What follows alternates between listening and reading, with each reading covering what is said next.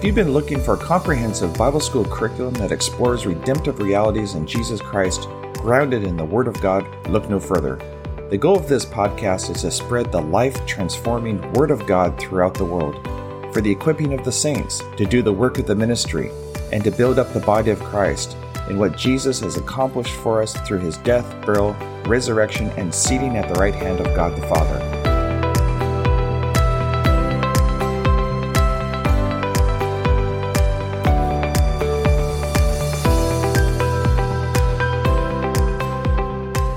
There's such an untapped potential for Christians to enter into their glorious inheritance in Jesus Christ. Together we will discover what Jesus has done for us by providing such a great salvation, and how to appropriate the promises of God in our lives. Jesus said in John chapter 8 verse 31, "If you hold to my teaching, you are really my disciples, and then you will know the truth, and the truth will set you free." Each podcast season will cover one of the books that I have compiled over the years. You can find a complete listing of my Christian education material on my website at www.wordinspire.com. You're welcome to download these ebooks for free in PDF format for your own personal or ministry use. So let's explore these biblical truths and principles together that will absolutely transform our lives. God bless.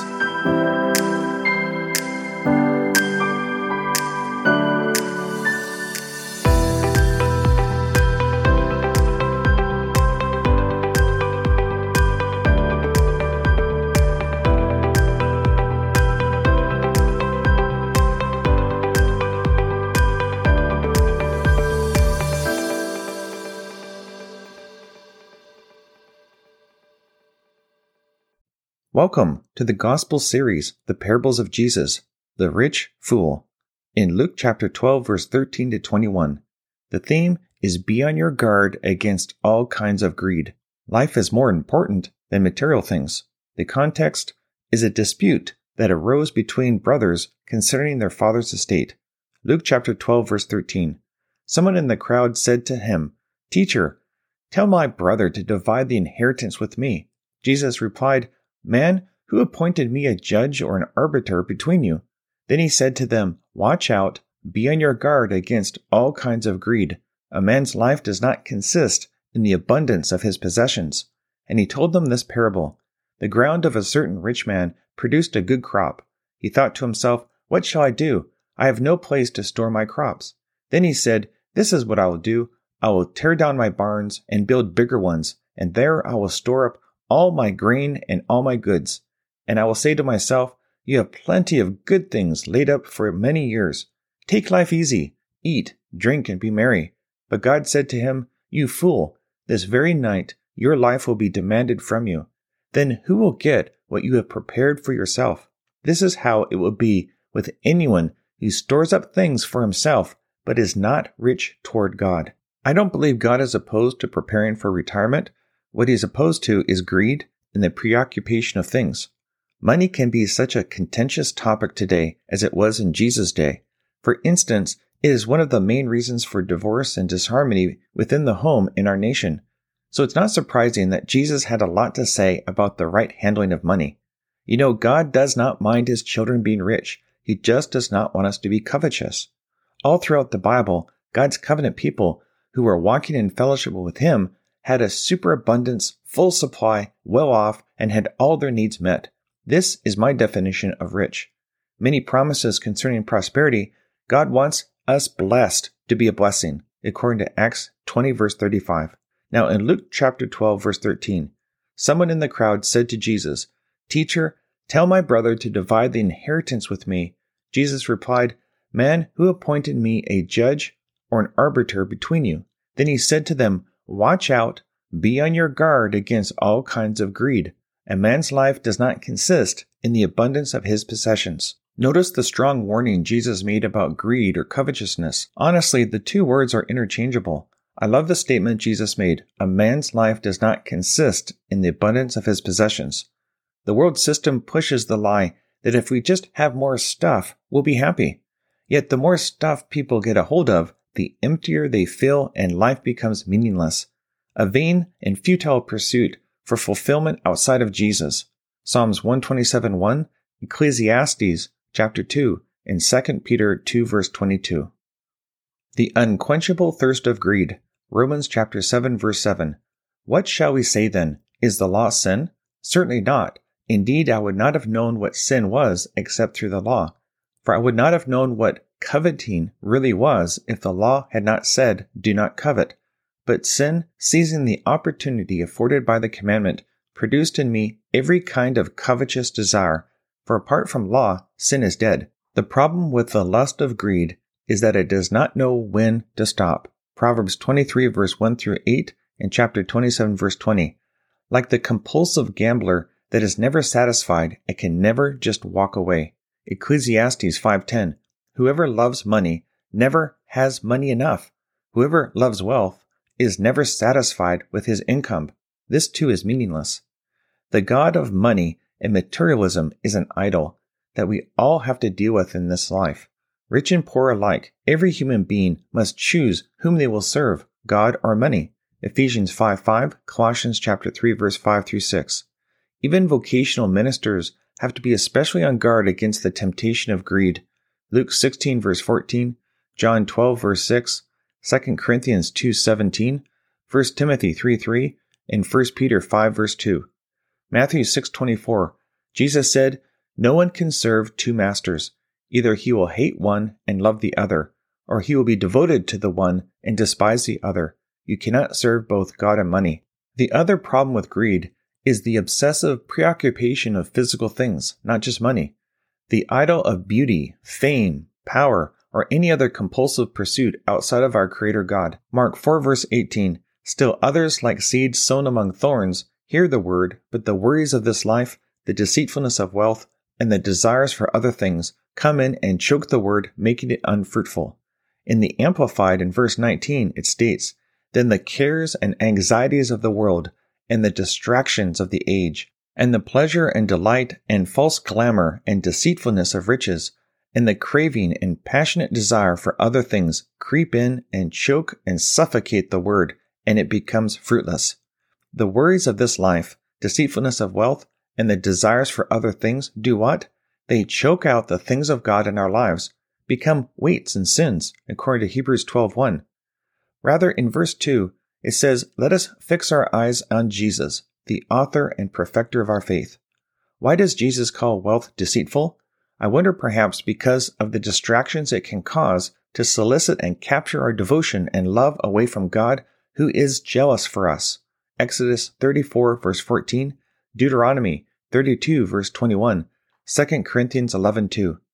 To love and be devoted to the things of this world really is sin. James 4 verse 1 through 10 and 1 John chapter 2 verse 15 through 17. Now God understands that we have physical needs, and He is more than interested and able in meeting our daily needs to have an abundance. Let's not put them first or worry about them. Rather, seek first His kingdom and righteousness, and all these other things will be added to us as well, according to Matthew chapter 6 verse 25 to 34.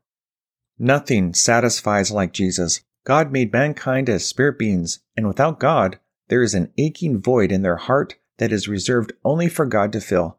No amount of money, sex, drugs, fame, or anything else can fill it or provide an escape from the ever-pressing and urgent reality that they need Jesus as Lord of their heart. 1 Peter 1:18.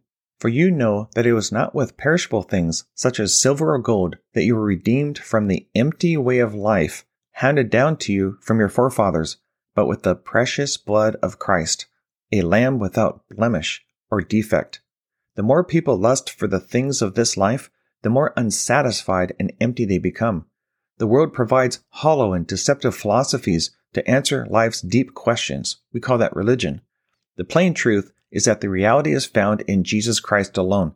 Colossians 2, verse 8 through 23, and Galatians chapter 4, verse 8 through 10. Therefore, the meaning of life becomes quite simple. John 17:3. Now this is eternal life, that they may know you, the only true God, and Jesus Christ, whom you have sent. 1 John 5, verse 11. And this is the testimony. God has given us eternal life, and this life is in His Son.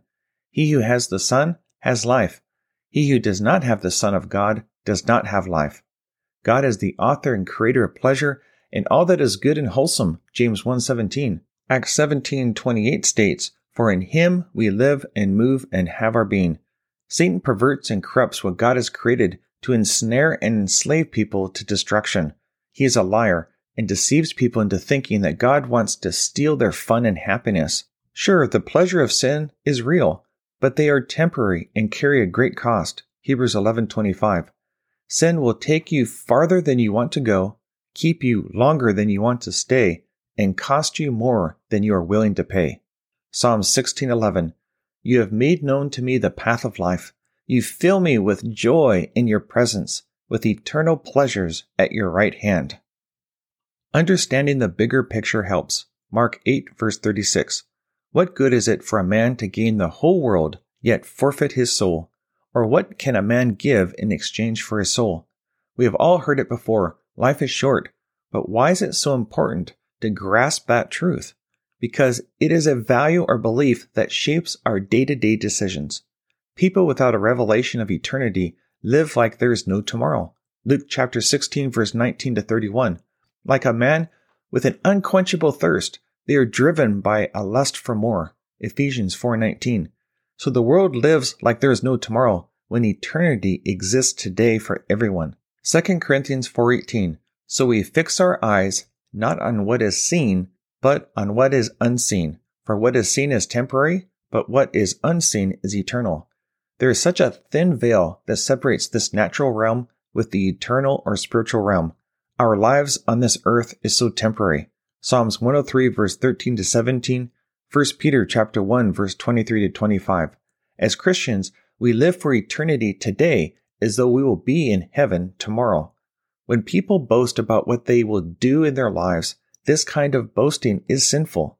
James chapter 4 verse 13 to 16 and 1 Corinthians chapter 1 verse 31. I like what it says in 1 Corinthians 15:32. Paul said, "If I fought wild beasts in Ephesus for merely human reasons, what have I gained? If the dead are not raised, let us eat and drink, for tomorrow we die. Do not be misled. Bad company corrupts good character. Come back to your senses as you ought and stop sinning, for there are some who are ignorant of God, and I say this to your shame. We are aliens and strangers in the world, citizens of heaven." 1 Peter 2 verse 11, Philippians 3:20. We are in this temporal world that is passing away, but not of it or engrossed in it. 1 Corinthians chapter 7 verse 30 to 31. We need to realize that there will be some form of judgment for all mankind in the future. For the wicked, it will be at the great white throne of judgment in Revelation 20 verse 11. For the born-again Christians, Romans chapter 14 verse 12, 1 Corinthians chapter 3 verse 10 through 15, and 2 Corinthians chapter 5 verse 10 speaks of the judgment seat of Christ. In Acts 24:15, "And I have the same hope in God as these men, that there will be a resurrection of both the righteous and the wicked." The reality is that we have brought nothing into this world and we can take nothing out of it. The secret is learning to be content and focused on Jesus. Philippians chapter 4 verse 11 through 12. Note, money is not evil. It is neutral, like the internet. It can be used for good or for evil. It is the love of money, greed, and covetousness that idolatrizes material possessions, and that is sin. 1 Timothy 6, verse 6. But godliness with contentment is great gain, for we brought nothing into the world, and we can take nothing out of it. But if we have food and clothing, we'll be content with that. People who want to get rich fall into temptation and a trap, and into many foolish and harmful desires that plunge men and women into ruin and destruction. For the love of money is a root of all kinds of evil. Some people eager for money have wandered from the truth and pierced themselves with many griefs. That does not mean that we are to be content with poverty, which is a curse. Galatians 3:13. We should be very interested in prosperity, not to heap it upon ourselves, but to be a blessing to others and fund the Great Commission throughout the world. I believe that God is not against financial planning, an estate, banks, investments for retirement. Genesis chapter 41 verse 33 to 36, Proverbs 13 verse 22, and Acts chapter 11 verse 27 to 30. There are some in the body of Christ who are called to make money and to give in Romans 12:7. Proverbs 23 verse 4, "Do not wear yourself out to get rich. Have the wisdom to show restraint. Cast but a glance at riches, and they are gone, for they will surely sprout wings and fly off to the sky like an eagle. Being rich toward God. Getting back to the rich man in the parable, the problem with this guy is that he wanted to hoard this wealth for his own personal consumption. Proverbs chapter 3, verse 9 through 10. He had a false perception about the future, assumed that nothing would happen to him or his stash. Matthew chapter 6, verse 19 to 20, Luke chapter 12, verse 32 to 34. Nor did he give thanks or credit to God for the abundant prosperity he received. That's the problem oftentimes with abundance. People forget about God and his kingdom. Job chapter 8, verse 8 through 15, Psalms chapter 9, verse 17. In Proverbs chapter 30, verse 7, it states, 2 things I ask of the Lord. Do not refuse me before I die. Keep falsehood and lies far from me. Give me neither poverty nor riches, but give me only my daily bread. Otherwise I may have too much and disown you and say, Who is the Lord? Or I may become poor and steal, so dishonor the name of my God. Again, God wants his children to be blessed with good things. We need to realize that wealth has a purpose in God's economy here on the earth. Consider the early church. They surrendered their lives and possessions to the Lord's disposal as the Holy Spirit led them. Acts chapter 4, verse 32. All the believers were one in heart and mind.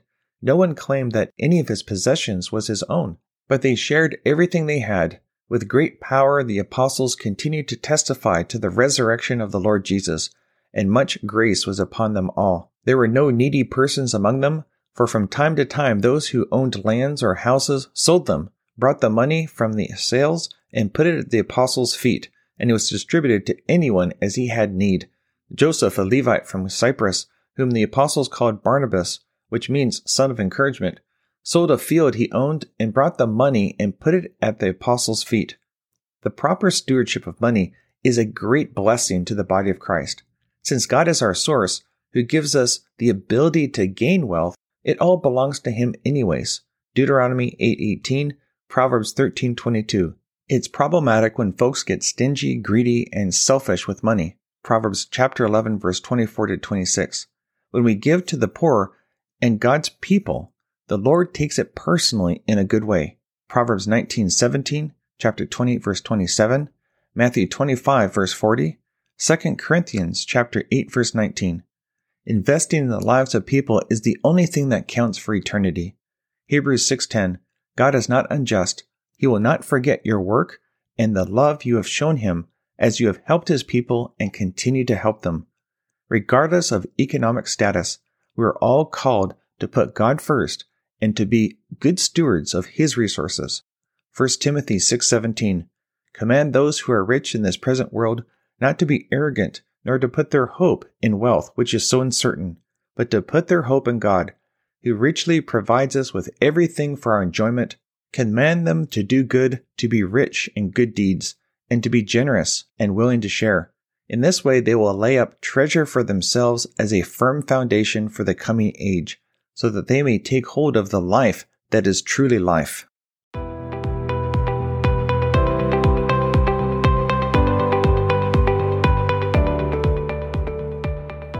I highly encourage you to continue listening to the Word of Life Study Series podcast and encourage your friends to tune in as well. The scriptures encourage us in Acts chapter 17, verse 11, to receive the message with great eagerness and to examine the scriptures every day in order to confirm the truth that you're hearing. God's Word is our final authority for all matters that pertain to life and godliness. I'd like to close this episode by praying over you according to Ephesians chapter 1, verse 17. I keep asking that the God of our Lord Jesus Christ, the glorious Father, may give you the spirit of wisdom and revelation so that you may know him better. I pray also that the eyes of your heart may be enlightened, in order that you may know the hope to which he has called you, the riches of his glorious inheritance in the saints, and his incomparable great power for us who believe.